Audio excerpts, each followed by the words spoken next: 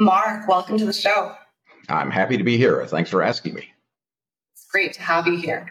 So to start, could you tell the audience a little bit about yourself and what it is you do? I am a social psychologist. Social psychologists study the people's behavior in social settings and the social influences on their behavior. I recently retired from Duke University after 40 years of teaching at 4 different institutions. I'm still staying busy professionally, but that's what I have done for my professional career. Wonderful. So that's a very modest introduction, Mark. So we'll get into a little bit about your research and your work. So to start, you published a book called The Curse of the Self. Now, before we discuss this whole topic of the self, can you give us your understanding and your definition of what the self is? Yes, the word self has really been a problem within psychology. Somebody did a study and found that it has been used in 11 completely different ways. So I try to avoid using the word self by itself because when you use the word self, people don't really know what you're talking about. So I prefer to use words that are hyphenated self words because if I say self-concept, people know, well, that means your beliefs about yourself. If I talk about self-awareness, people know that I'm talking about your awareness and your thoughts about yourself. So I try to avoid the word self. But if you pushed me to define it, I would say that self is the psychological mechanism that allows us to think consciously about ourselves. We often don't think of the fact that most animals go through their lives never having conscious thoughts about themselves. They're processing information about their environment and their own movements, but they don't sit and ponder themselves the way human beings do. We have some special psychological apparatus. Few other animals have a very, very basic version of this, but we have a psychological apparatus that allows us to think consciously about ourselves. So anything that psychologists study that involves the self involves things that are involved in which this capacity for self-awareness is operational. So we think about ourselves in good and bad ways, and we wonder about what we're going to do, and we wonder what we're like. All of that involves the self. So I'm going to try to avoid that word as we talk, and I'll use more precise words so everybody knows what I'm talking about. Wonderful. If I use the word self, please forgive me. It might slip. So another word that is equally, I think, problematic is the word ego. Yes. And you hear, yes, you know what I'm talking about. So we hear a lot about being egoic or egotistical or egocentric. And each one of those means a little bit something different. Yes. And we have, terms like ego dissolution, which people, who are meditating or who are doing psychedelics are kind of shooting for. So what does ego mean? If we trace the actual origins of the word ego, ego is the Latin word for I, capital I. So all it really means is when you're talking about the ego, you're talking about things that are happening in which I or me or mine, the things I possess and the connections that I have are somehow relevant. So when we talk about egotism, for example, talk about somebody being egotistical, they are thinking about themselves. I am great.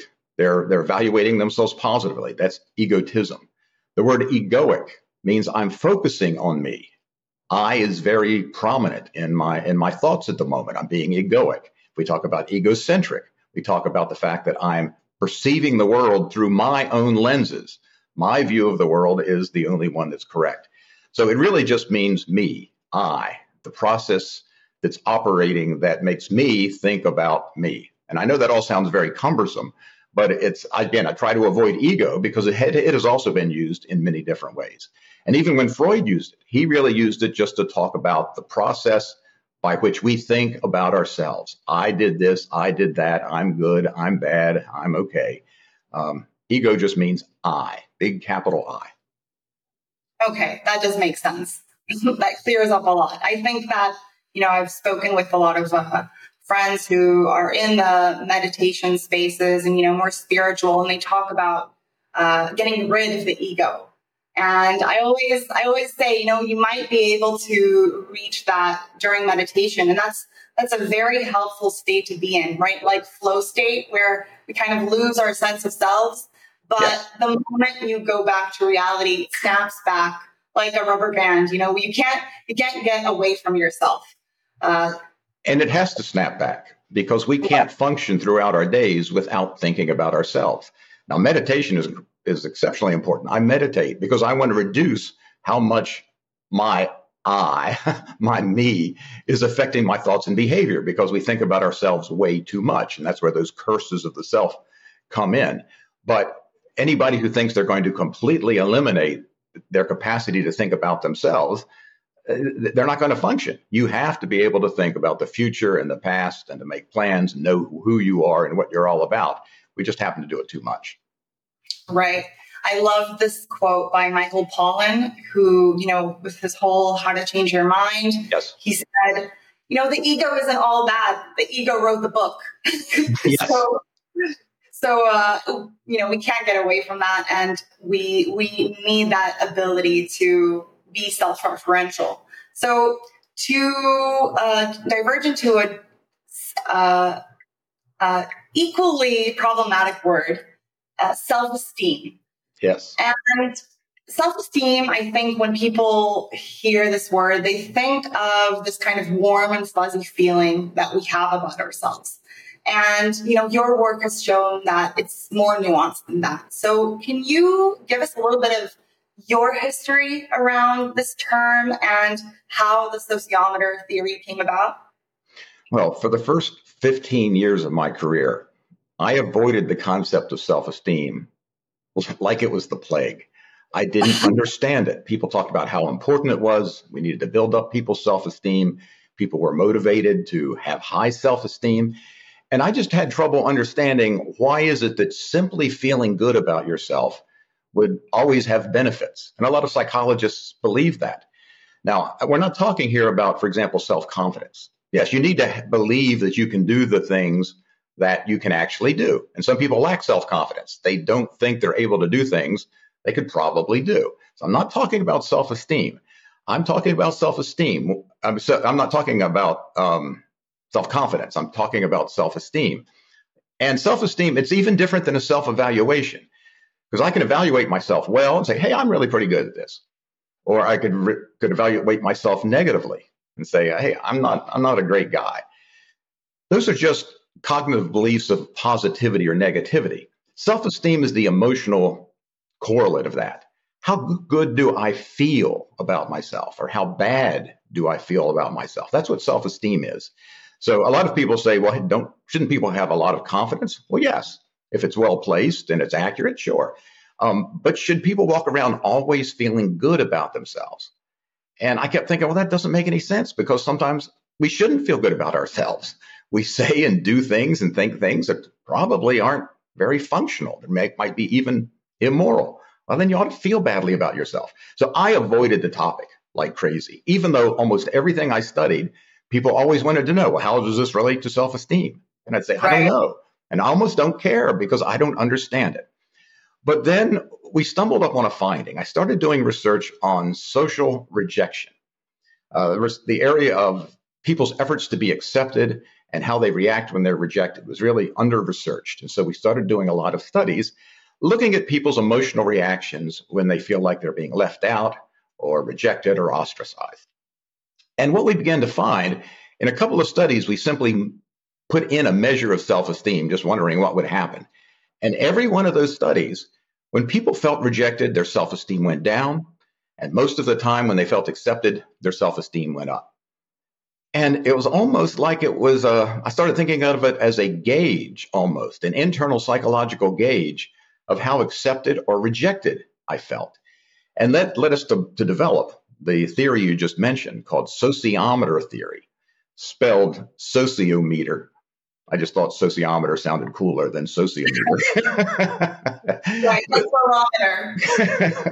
and sort of suggesting that self-esteem is our internal gauge of the degree to which we currently, at the moment, feel accepted or rejected by other people, because it seems to go up and down like a fuel gauge. If we have a lot of acceptance in our tank, we feel good about ourselves. And if we have rejection, we feel less good. Now, you might ask, well, is that really good? Should we feel differently about ourselves based on what other people are feeling about us? And my answer would be yes, most of the time. Now, we can get into the fact that people's self-esteem is sometimes affected by acceptance and rejection when it shouldn't be.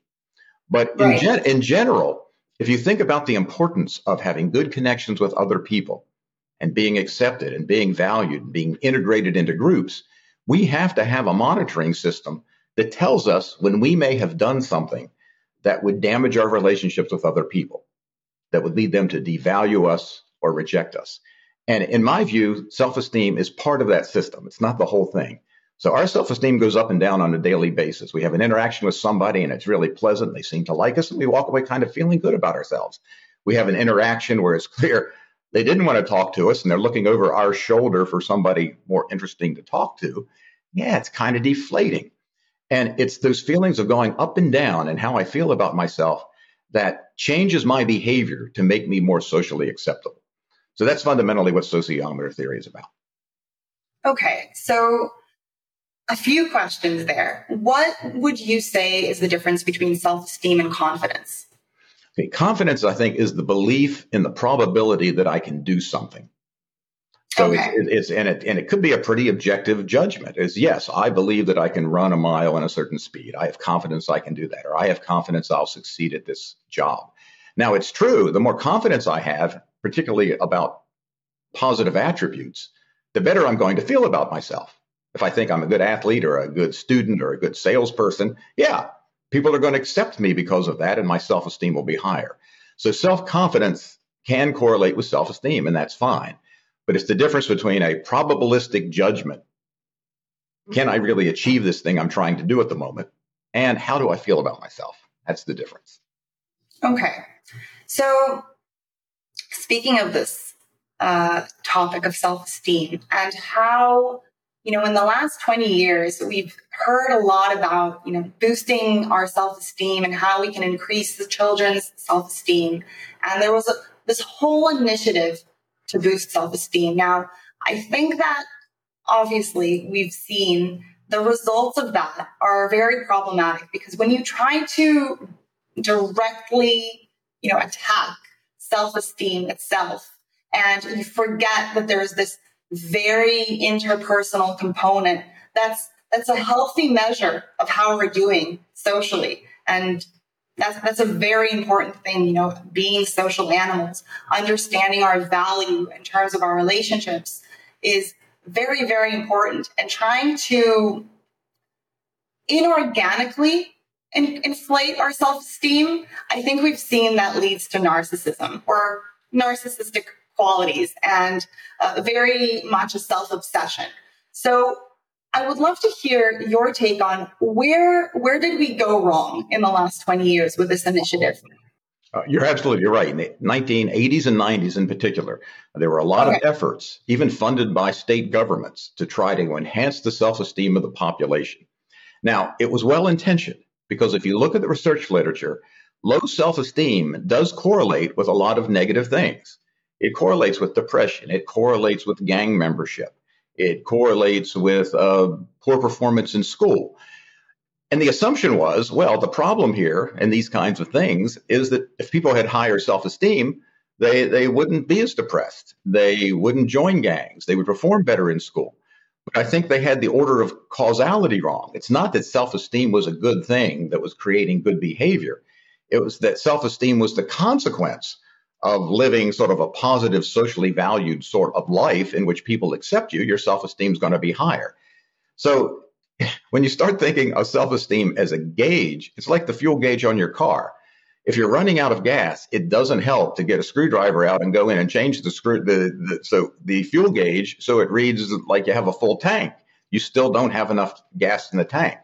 And so that's what the problem has been, is we've tried to raise self-esteem in the absence of the behaviors and the qualities that should naturally lead to self-esteem because it makes us get along better with other people. It's an indication of social value that we're behaving in ways that make other people want to accept us. So that was the problem. It was very well intentioned. It's just that they had direction of causality wrong about what self-esteem did. And you're absolutely right. To change a gauge without changing the thing the gauge is supposed to measure is not going to produce positive benefits. And so we developed all these programs to make kids in particular, but people in general, feel better about themselves. Now, some of those were well placed because it is true. There are many people, and we all fall into this sometimes, who don't feel as good about ourselves as we probably should, that we have accomplished things. People do like us. We do belong to groups. We have connections with others. But for one reason or another, we've gotten feedback along the way that's made our self-esteem abnormally low. In that case, it is a problem with the gauge, with the meter. We want to get people's self-esteem to be commensurate with how accepted they really are. But if you take people who, in fact, have low self-esteem because they have had challenges in being accepted, maybe through no fault of their own, they've just grown up in an environment where they were an outcast, or the family didn't love them, or they moved around too much and never formed connections. Their self-esteem may be low, but we can't raise it without building those connections and relationships that's going to raise self-esteem. So sometimes it's people, not anybody's fault. Sometimes it is, in the sense that if I grew up in a way where I'm an obnoxious person, nobody likes me. They really don't. I am rude and I treat people badly and I bully them. And so I'm rejected. I might have low self-esteem, but in an odd sort of way. And some people really bristle when I say this. In an odd sort of way, we kind of deserve it. Most of the times when I feel bad about myself, I deserve to feel bad about myself. I said or did something I shouldn't have done that could potentially affect my connections with other people. So if we try to fill the gas, if we try to make it look like we have a lot of gas in our interpersonal tank that we don't, you're right. I don't know if it leads to pathological narcissism, but it certainly raises us up in this domain in which we feel far better about ourselves and far more entitled than we probably should. I remember back when my oldest son was about 3, my best friend also had a 3-year-old. And he pulled his son up on his lap and he said, Daniel, he says, you are the greatest kid in the world. You are just the most wonderful, smartest. You're just absolutely wonderful. And when his son walked out, I said, don't say that. He goes, what? He goes, don't tell him he's the most wonderful kid in the world. He goes, don't you think your kids are the most wonderful kids in the world? I said, I don't know. I haven't seen all of the kids in the world, but I kind of doubt it. He says, don't you want your kids to feel loved? Oh, absolutely. I would tell my kid, I love you. I will do anything for you. You're wonderful to me.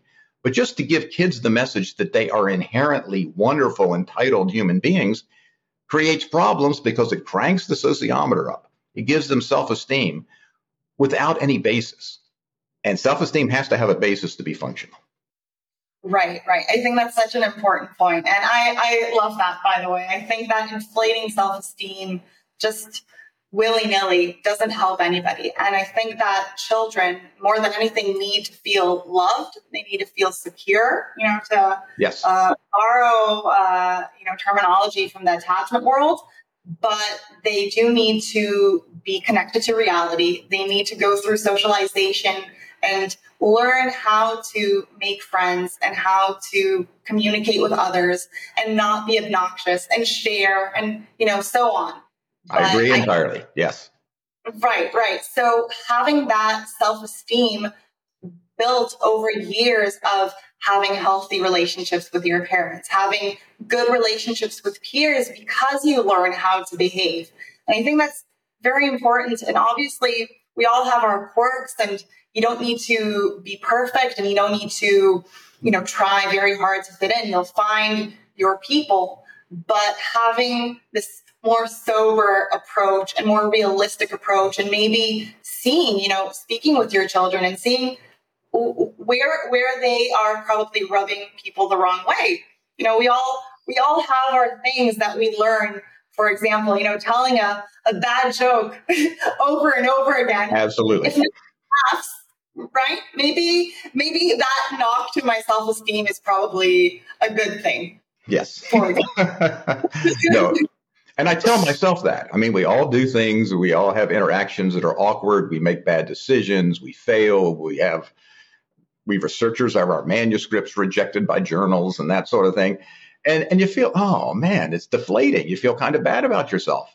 And I tell myself that's okay. You don't need to just automatically feel good and boost it up. Say, okay, it's reasonable that I don't feel good about myself right now because I have floundered or failed in some ways. And that's part of life, and that's okay. So it's absolutely okay to have episodes of low self-esteem.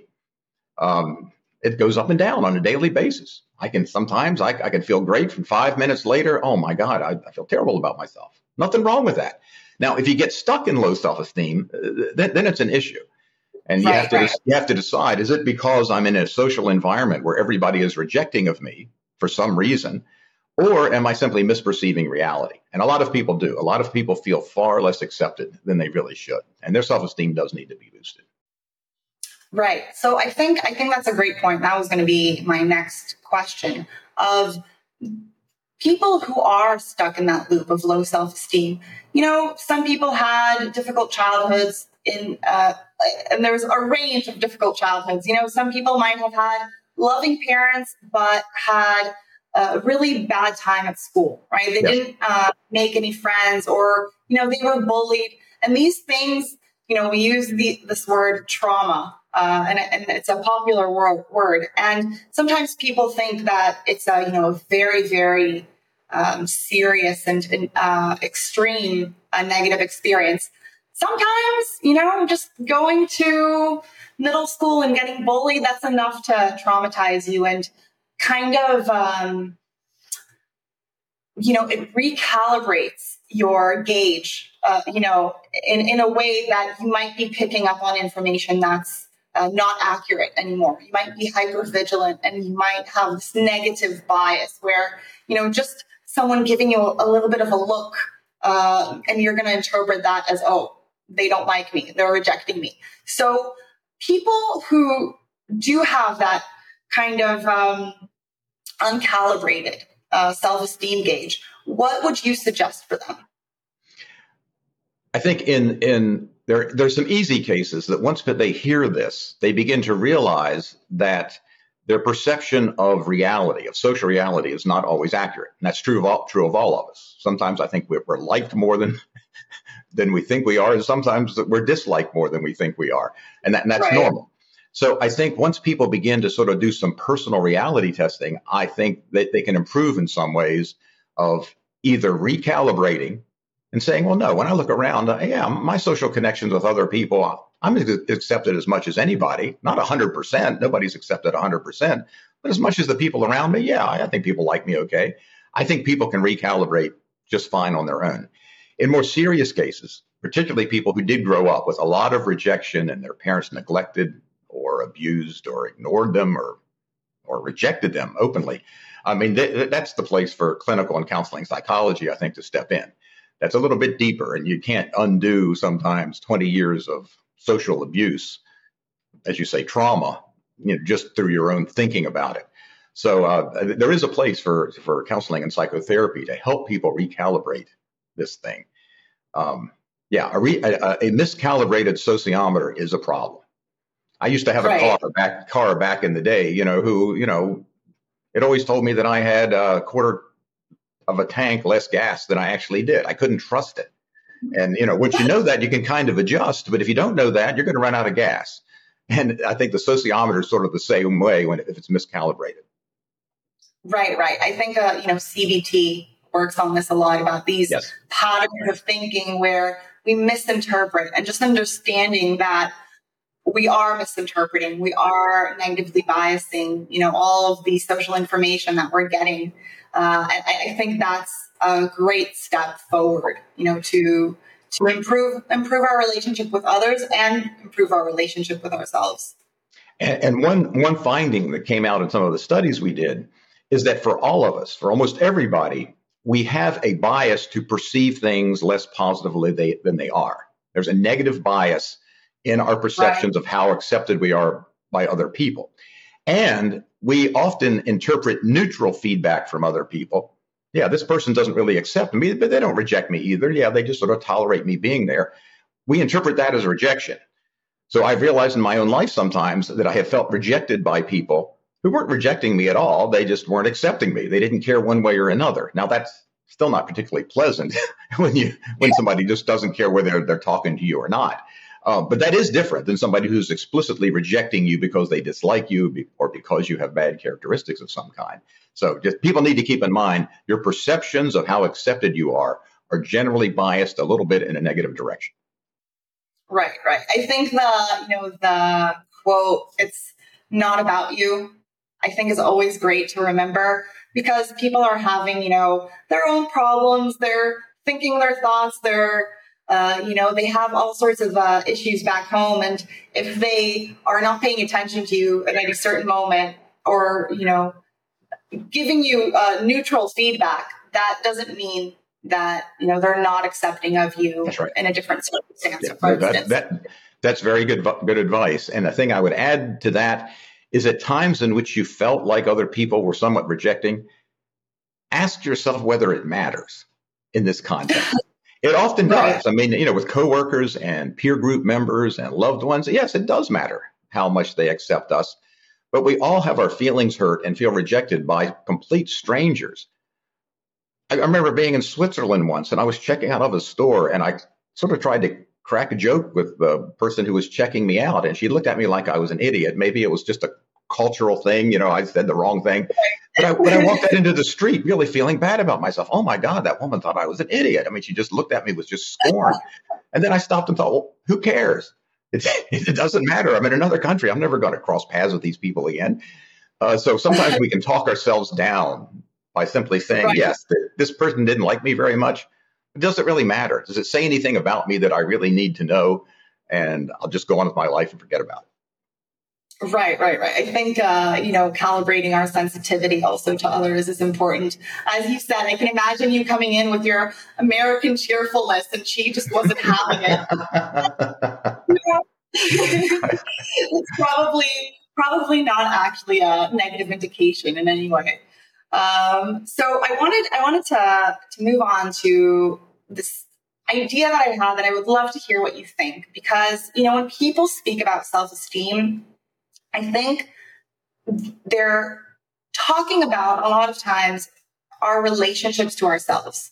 And when we look at our relationship with ourselves, and if we want to improve it, right? If there's a lot of negative self-talk and, we're in general just feeling very insecure and bad about ourselves, I think that instead of focusing on self-esteem, when we're talking about, this internal world, this self-relationship, I think that it's much more helpful to think about self-respect. And I want to give a little background about what I mean, because when we are, if we're drinking too much alcohol, not exercising, smoking too much weed, playing too much video games, sleeping in late, not getting work done, whatever our vice is. And, we all have our weaknesses, but if we're letting ourselves slip in all sorts of ways, and I think that creates this relationship with ourselves where we don't feel like we can trust ourselves. We don't feel like we are going to keep our own promises. And that, I think, erodes our own self-respect. So when people talk about self-esteem, in lay terms, I think a lot of times they're just talking about, do I feel good about myself? Am I happy with myself? And I think that if we want to go on this journey of self-improvement, it's a lot more useful to talk about our self-respect, because when we do build that self-respect, and when we do, keep our own promises to ourselves, when we realize that we can be reliable, I can trust myself, I can rely on myself, I think that allows us to go into the world with a lot more confidence. So I would love to hear what you think about that idea. I think you're drawing an exceptionally important distinction that helps to clarify the whole self-esteem issue. Right. You're right. I think a lot of people sometimes do. Let me back up. Sure. We feel good and bad about ourselves for a couple of different reasons. And so far, we've been talking about we feel good or bad about ourselves. Our self-esteem goes up and down in response to how we're being treated by other people and the degree to which we feel like we're being accepted and relationally valued by others. But you're absolutely right. We can also feel good and bad about ourselves, somewhat independent of other people's judgments of us, by how we evaluate ourselves, the thing you're calling self-respect. I don't know exactly what term I would choose. I think that's probably as good as any. I haven't thought about this in terms of self-respect before. I think that's a great idea. But yes, I've got goals for myself, the way I would like to be and the things I would like to accomplish and how I would like to behave in an optimal world. If everything was perfect, here's how I would like to be. The thing you're talking about is sort of my assessment of how close am I to living in that way. And none of us live there 100% of the time. We break our diets and we don't exercise and we do unhealthy things, sure. And we mistreat other people. And even if they don't know it, we can feel bad about ourselves. So they're not rejecting us. They think we were being nice, but we realize inside, oh my God, I shouldn't have done that. So that's an important distinction. We can feel good about bad about ourselves for self-esteem reasons based on other people's acceptance and rejection of us, but also our own self-evaluation. Are we meeting our own goals? And I think and people have to do that. If you don't have standards for yourself, I guess what would you do? I don't know. You just walk around and sort of behave randomly. It's like you don't have any internal navigation system to say, what should I do in this situation or that situation? Oh, should I eat all of these Little Debbie cakes that I bought at the store? Yeah, I'd feel bad about myself doing that. So it's a navigation system to figure out what you want to be and how you want to act, and then to judge yourself. So it's not, again, I don't want to say that it's important. Self-respect is not the important thing. It's still a gauge of, am I living the way that I would like to live? So we can't just plug people into something and give them self-respect for no reason. We have to calibrate their self-respect to whether they are living in a way that helps them meet their goals. And they're doing what they think they should to have the high quality life they want to have. I think that's a very important distinction. That's a great idea. Wonderful, wonderful. Yeah. So what you mentioned about meeting our goals, I think that is what self-respect is picking up on, right? I think that living in alignment with our values and our principles. And, if we want to be the type of person who lives a healthy lifestyle and we're not, living in alignment with that, I think that starts to eat away at us. And when we, speak about improving our relationships with ourselves, I think that's a very, very immediate thing that we can focus on, and it's in our control. Some people who are, as you said, in social environments that might be very difficult, that they're feeling rejected all the time, they're not accepted, you still have control over the way you're living. And I think that, not to minimize self-esteem, but in that self-improvement journey, it's a great idea to focus on what we do have control over. And I think living in alignment, with our values is an important part of that. Yeah, I do like that. And the nice side effect is, if you do that, and if those goals are truly valuable goals. Now, if you have diabolical goals, I guess there's some people that have horrible goals, of some kind. And they might feel really good about the fact they can pursue their horrible goals and have a lot of self-respect. But most of us aren't like that. But if you have positive goals, fulfilling those goals will not only help you move your life in the direction you want, but it will actually increase your connections with other people because they're socially desirable. And so I think your self-esteem will go up because the sociometer is going to realize, well, no, you're behaving in ways that make you more acceptable and likable and useful to other people. So you get sort of 2 for 1 in that case.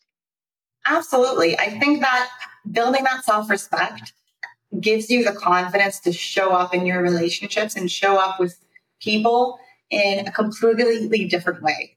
And I think, as you said, it'll also improve your self-esteem in the long run. Now, one of the things that you talk about is our self-talk, right? Our internal dialogue that we have with ourselves. And unfortunately, this can oftentimes be very negative, right? As you said, the curse of the self, it's a double-edged sword, right? It gives us our human abilities, right? We're able to perceive ourselves. We have this ability to look at ourselves and think about our thoughts and think about our behaviors. And that ability also allows us to perspective take, right? And empathize and to think about what other people are experiencing. But the other side of that is that internal dialogue can sometimes, it can be deafening. You can't Yes. turn it off. And here comes, the point of meditation, being able to have a little bit more control over it. Maybe first, not even control, but just an awareness, right? A mindfulness of how am I speaking to myself, right? Am I speaking to myself in a way that I would speak to my friends, right? And oftentimes we can think things that are very, very negative that we would never say to a good friend, right? So what have you found about this internal dialogue, in your work and how we can improve it? That's a great question. One of the insights that got me interested in this whole topic of the curse of the self and the problems created by self-awareness was my own experience with first learning to meditate about 30 years ago. Because I realized for the very first time how completely out of control my mind was, that I was just thinking all of the time, not just about myself in terms of, well, are you good or bad about this, but thinking about all the things I needed to do and the things I messed up yesterday, just this constant barrage of thinking. Right. It's like we talk about our brain, but we don't have any control over it. Our brain thinks without our permission in a lot of cases. And I thought that was so weird. And so I became fascinated about, in fact, there was a point when I first started meditating where I consciously thought, is everybody as crazy as me? Is everybody's mind going on like this? Because it had never dawned on me that it's a natural part of human experience. And some of those thoughts are good and some are bad. They're often very distracting, whether they are good or bad. We just have this constant monologue of just self-related thoughts that take us out of the present situation and keep us from focusing on the things we should focus on, like the work we're doing at the moment or the interactions we're having with somebody. Our mind's off someplace else. So that was an insight to me, just personally, and that's what got me interested in this. The negative self-talk is obviously more problematic in most cases than the positive self-talk, because you're absolutely right. We say things to ourselves in our own minds. A lot of us swear at ourselves about how damn stupid we are and what an idiot, what did you do this for, in ways you'd never say to other people. And that is a particular problem, to just beat the heck out of yourself on a regular basis. And some people do. Now, some people believe that that kind of negative self-talk is beneficial because it helps keep them in line. If I wasn't really critical about myself and I did bad things, I'd just keep on doing bad things. And I get that. I used to believe that. But how mean do you need to be to yourself in order to keep yourself in line? And I discovered myself, I was probably 10 times meaner to myself than I needed to be. And so it was that insight that sort of led me to pick up, and start doing some of the research on self-compassion that I've done. Kristen Neff at the University of Texas, who started the work on self-compassion, just a great line of research. I mean, just incredibly interesting. It was sort of paradigm shifting in my way, that you don't need to be mean to yourself. Be as nice to yourself as you try to be to your own loved ones. When they're having a problem, when they've failed at something, if a friend of yours comes and says, oh my goodness, I failed a test, or I lost a sale, or I got fired from a job, you don't say, well, you idiot, what is wrong with you? But you do that to yourself sometimes, right? And it was fascinating to me that, in fact, you could treat yourself more nicely while still being stern with yourself when you misbehave. If you had a friend who was completely misbehaving, and you'd sometimes say, well, you probably should have done that differently. But you don't beat them up, verbally, but you beat yourself up. So, self-compassion is a way to counteract some of that negative self-talk you're talking about. Right. So before we delve into self-compassion, what exactly does it mean, right? Because we're not talking about self-complacency. We're not talking about just letting ourselves do whatever we want, and whenever we make a mistake, it's all good. There's a little bit more nuance here. So how would you define it? Well, I would start by thinking about, what does it mean to be compassionate toward somebody else? You're kind, you're concerned about their best interests, you don't treat them meanly. Does it mean you let them go do everything they want to and tell them that everything they do, even if it's bad, is actually okay? No, that's not a compassionate approach. Compassion has to do with caring for the welfare of somebody and behaving in ways that promote their welfare as effectively as possible. And generally that means being nice to them, but if you have to draw a hard line, and the compassionate thing may be, in fact, to yell at them and say, that is just horrible. You should never do that again. That's sometimes a compassionate approach. That's okay. But it's being oriented toward the overall well-being of another person. And in general, that includes primarily being kind to them. So no, it's not self-complacency. It's not saying anything goes. It's not artificially making yourself feel good about yourself. It's not flattering yourself when you don't deserve it. It's being realistic, but saying, hey, yeah, everybody goose up now and then. So yeah, let's fix it and move on. Yeah, it also encourages you to repair the damage that you've done. That's a compassionate thing as well. So yeah, a lot of people feel like it's you're being a slacker and you're being self-indulgent if you're being self-compassionate. Now, indulging other people is not compassion. If you're doing it to other people, indulging yourself is not being compassionate toward yourself.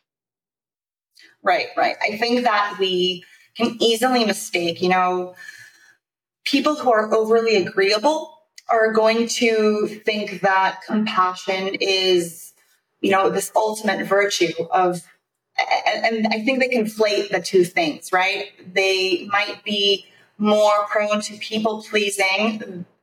They have a hard time setting boundaries, but that's not necessarily in everybody's best interests, right? So this idea of compassion, of having each other's best interest, and then self-compassion, right? Looking at ourselves and wanting the best for us and having a little bit more of a gentle touch when we do make a mistake, right? Understanding that it's not the end of the world. Everything is fixable, and just having a little bit more leeway with ourselves in that end of not jumping into the very, critical negative talk, I think is very, very important, especially for people who are kind of lost right now. They don't know where they want to go. Their self-esteem is low. Their self-respect is low. I think in that case, a good place to start is also to develop your self-compassion. And that doesn't mean, as we said, anything goes. It doesn't mean that we're complacent with ourselves, right? And then we let ourselves do whatever we want because we want to build that self-respect. We want to live in alignment with our values. But having a little bit of humility also and understanding that we're not perfect. And, if we are starting this journey of self-improvement, it's one step in front of the other. It's improving that self-talk in a way that we kind of need to parent ourselves at the beginning, right? And I think that helps people understand what compassion means. That's very well said.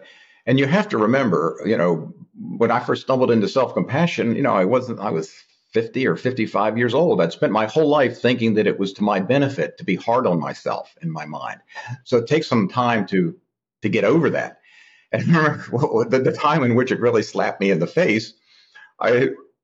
My research team was working on a research grant application on the topic of self-compassion. And the deadline came for submitting it. And somehow I botched up the submission process and it didn't go through online like it was supposed to. We missed the deadline and I called the person who was in charge and they said, no, we can't take it now. And I was just beating the crap out of myself. What an idiot I was. And I was verbalizing that. And one of my graduate students said, Dr. Leary, hey, this was a grant about self-compassion and you're not being very compassionate to yourself. And it just showed me how hard it is to break out of that. I mean, most of us do that a lot. And so that sort of turned me around a little bit. So yeah, when you beat yourself up for not submitting a self-compassion grant on time, maybe you're a lost cause. I don't know. No, I think that walking the walk is important, and understanding that this is a great example because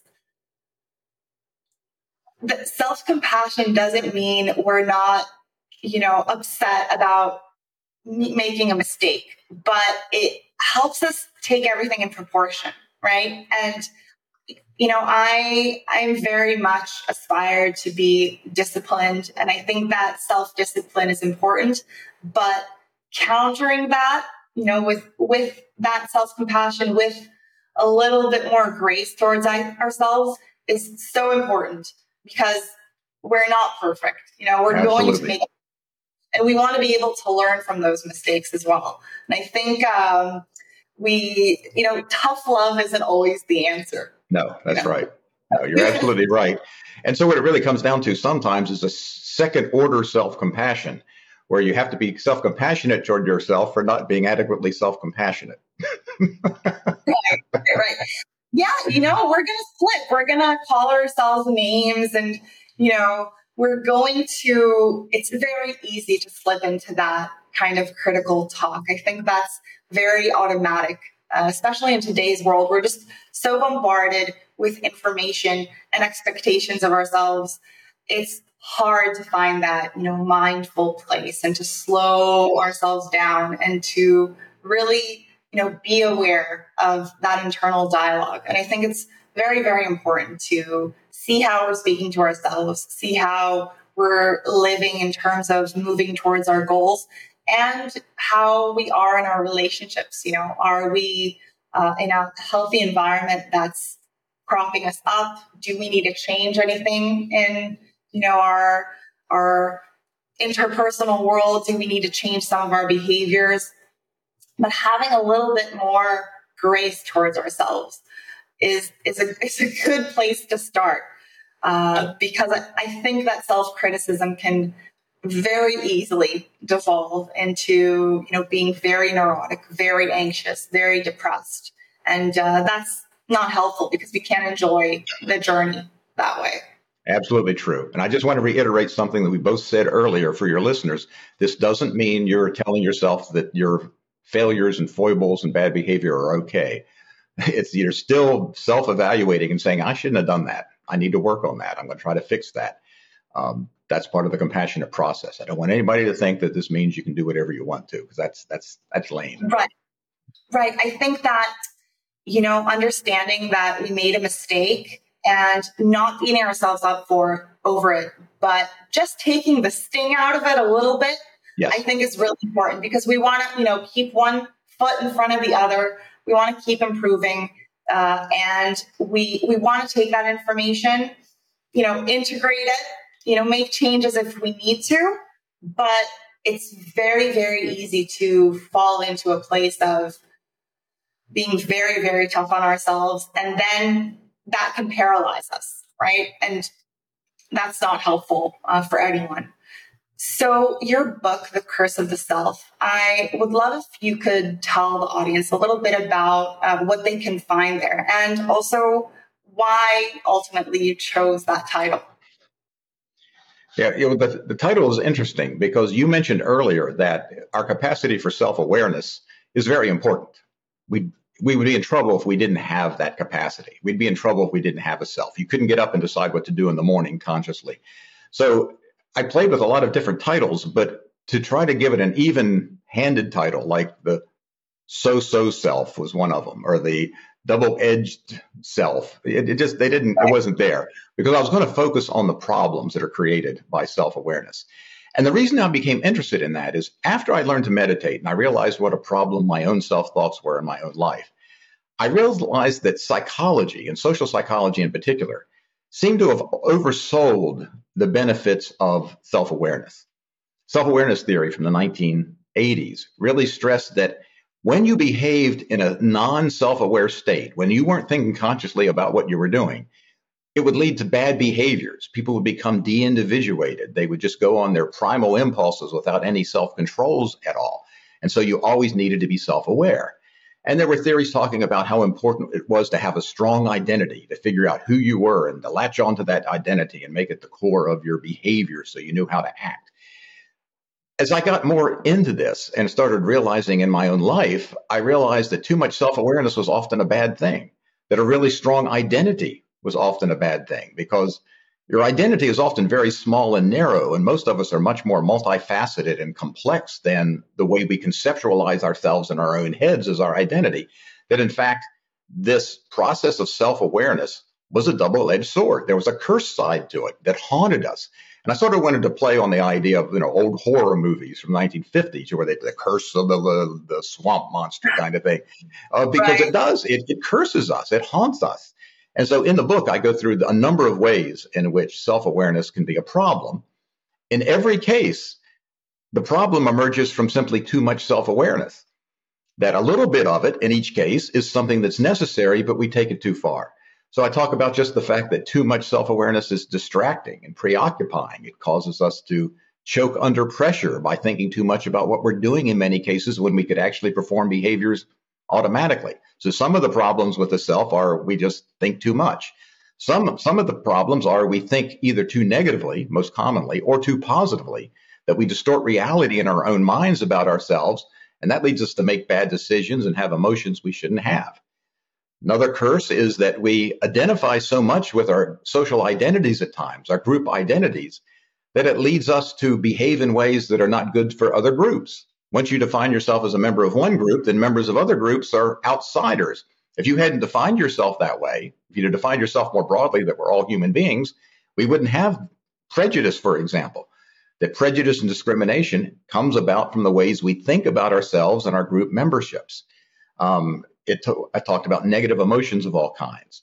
So many of our negative emotions are not in response to the thing that's happening right in front of us right now. It has to do with our thoughts about the past or our thoughts about the future. That we're upset about something that happened to us in second grade, I can get bummed out right now about that thing that happened back in 1962, or about the thing that I have to do 3 months from now. And so I really wanted to present all of the ways in which self-awareness can be a problem and to offer some ideas for how you can dial that back to improve the quality of life. Right. I think that's very helpful in this day and age. And I think the curse of the self is, very, very on point when we think about, this biblical story, in Genesis of how Adam and Eve fell from Garden of Eden because they became self-aware, right? There's definitely a metaphor in that where we lose that paradise, we lose that, oneness with nature, that we maybe, meditation and psychedelics brings us back there momentarily, but the self and that self-awareness is what brings us into our reality today. And it definitely is a double-edged sword, to be to be a little bit more conservative than saying the curse. But I think it's so important to understand these things and how we perceive ourselves, how we speak to ourselves, how we are with others, and understanding these intricacies. Anyone who wants to delve further into this, the curse of the self really gives you this amazing background, into the whole history of the terminology around it. So definitely anyone who's interested should check it out. And, for our listeners, I would love to hear a little bit about, your academic journey. I think it's definitely inspiring to hear, how someone got started and how you found the things that you were interested in. That's a hard question to answer because looking back, it feels mainly like just sort of stumbling down the road and you get to a certain fork in the road and you just sort of take one, and it just seems like I sort of got somewhere that I never really knew I was headed. I mean, there was not much conscious, myself was not much involved in my professional journey. It's not like I had it mapped out and I was going to pursue it in some ways. So I decided to major in psychology in college because I took a psychology class as a senior in high school and just found it completely fascinating of all of the things that I had studied. So I majored in psychology, didn't know what area I'd go into initially, but I took my first class in social psychology and late in my sophomore year and decided, no, this is cool. This is cool that we can do laboratory experiments where you study people's social behavior and deceive them into thinking various things are going on in the situation and see how they react. I thought that was cool. So I went to graduate school at the University of Florida where I specialized in social psychology and statistics. And all along the way, I knew I would be doing research, but I primarily saw myself as being a college teacher as opposed to a researcher. I'd gone to a liberal arts college as an undergraduate, and I saw myself as sort of ending up in a liberal arts college. That's what I wanted to do. So my first job was at Denison University in Ohio, which is a liberal arts college. Loved that a lot. Was there for 3 years. The big problem there is my wife was from Florida, and the Ohio winters just didn't suit her all that well. So I knew that was probably not a long-term option. I got a job at the University of Texas at Austin then. They were looking for a social psychologist in their educational psychology department who interfaced with topics related to counseling and clinical psychology. And because I was studying social emotions and social anxiety and things of that nature, I seemed to fit there a while. And so I stayed there a couple of years, but I was looking for something. Denison, on the other hand, was primarily teaching. University of Texas was primarily research and graduate training. And I was looking for something in the middle. And so my next position was at Wake Forest University in North Carolina, which of all the schools in the country, I think does perhaps the best job of balancing the merits of a liberal arts college with the merits of a research university. And I just loved it there. I was there for 26 years.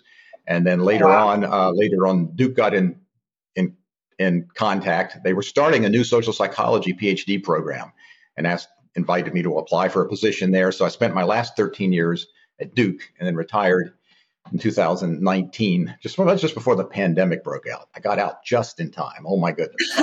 Right before the ship hit the iceberg. It was just luck of the draw. And along the way, my interests were always in people's concerns with what other people thought of them. Started out studying impression management, how people manage their impressions for others.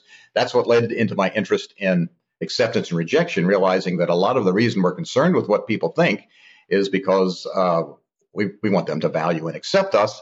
That led into the self-esteem angle when we realized that self-esteem was tied into people's reactions to rejection. And then because of that meditation experience, that sort of moved a little bit. I'd already been studying self-related topics. That moved me more into the dysfunctional aspects of self-awareness and then later into self-compassion and intellectual humility, which we didn't talk about, but just people being less sure of themselves than people are often more sure of themselves than they should be, and what's behind that. So it all fits sort of fits as you look back and put the pieces together. But again, it was just wandering down the road and sort of doing what sounded interesting to me. Amazing. I think that's very, very important to know. You know, it's sometimes when we see somebody's career, it seems like, oh, they had it all figured out from day one.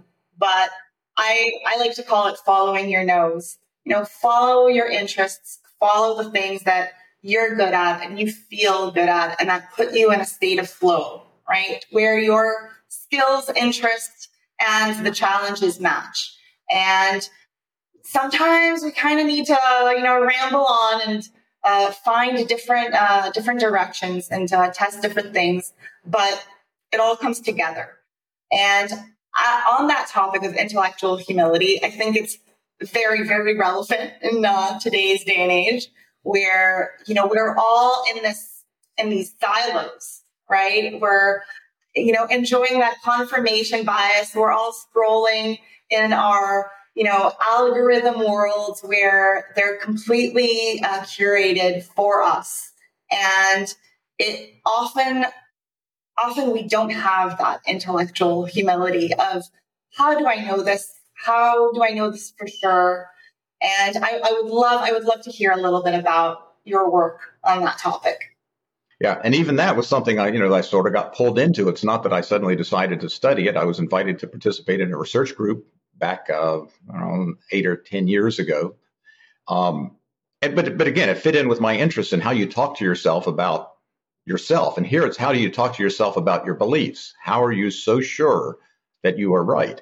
Because we have a study where we ask people, think of all the disagreements you have with other people about trivial things or about important things. Think of all the disagreements you have. A lot of times you don't know who was right, but if you had to guess who was right, what percentage of the time were you right in disagreements that you have? And the average person thinks that they're right at least 2/3 of the time, which, is interesting. It can't happen. It can't be. And we only had 4% who said that they were right less than half the time. So clearly we're all overestimating the degree to which we're correct. So it's fascinating to me how we sustain that, myself included. We all do it. And what can you do to make people a little less sure of what they believe? It's okay to believe whatever you believe. Whatever I believe about anything that happens to me or about the facts of the world or about politics or religion, the reason we believe it is we think it's right. So it's not that you should walk through life saying, well, I don't know anything. No, you believe things.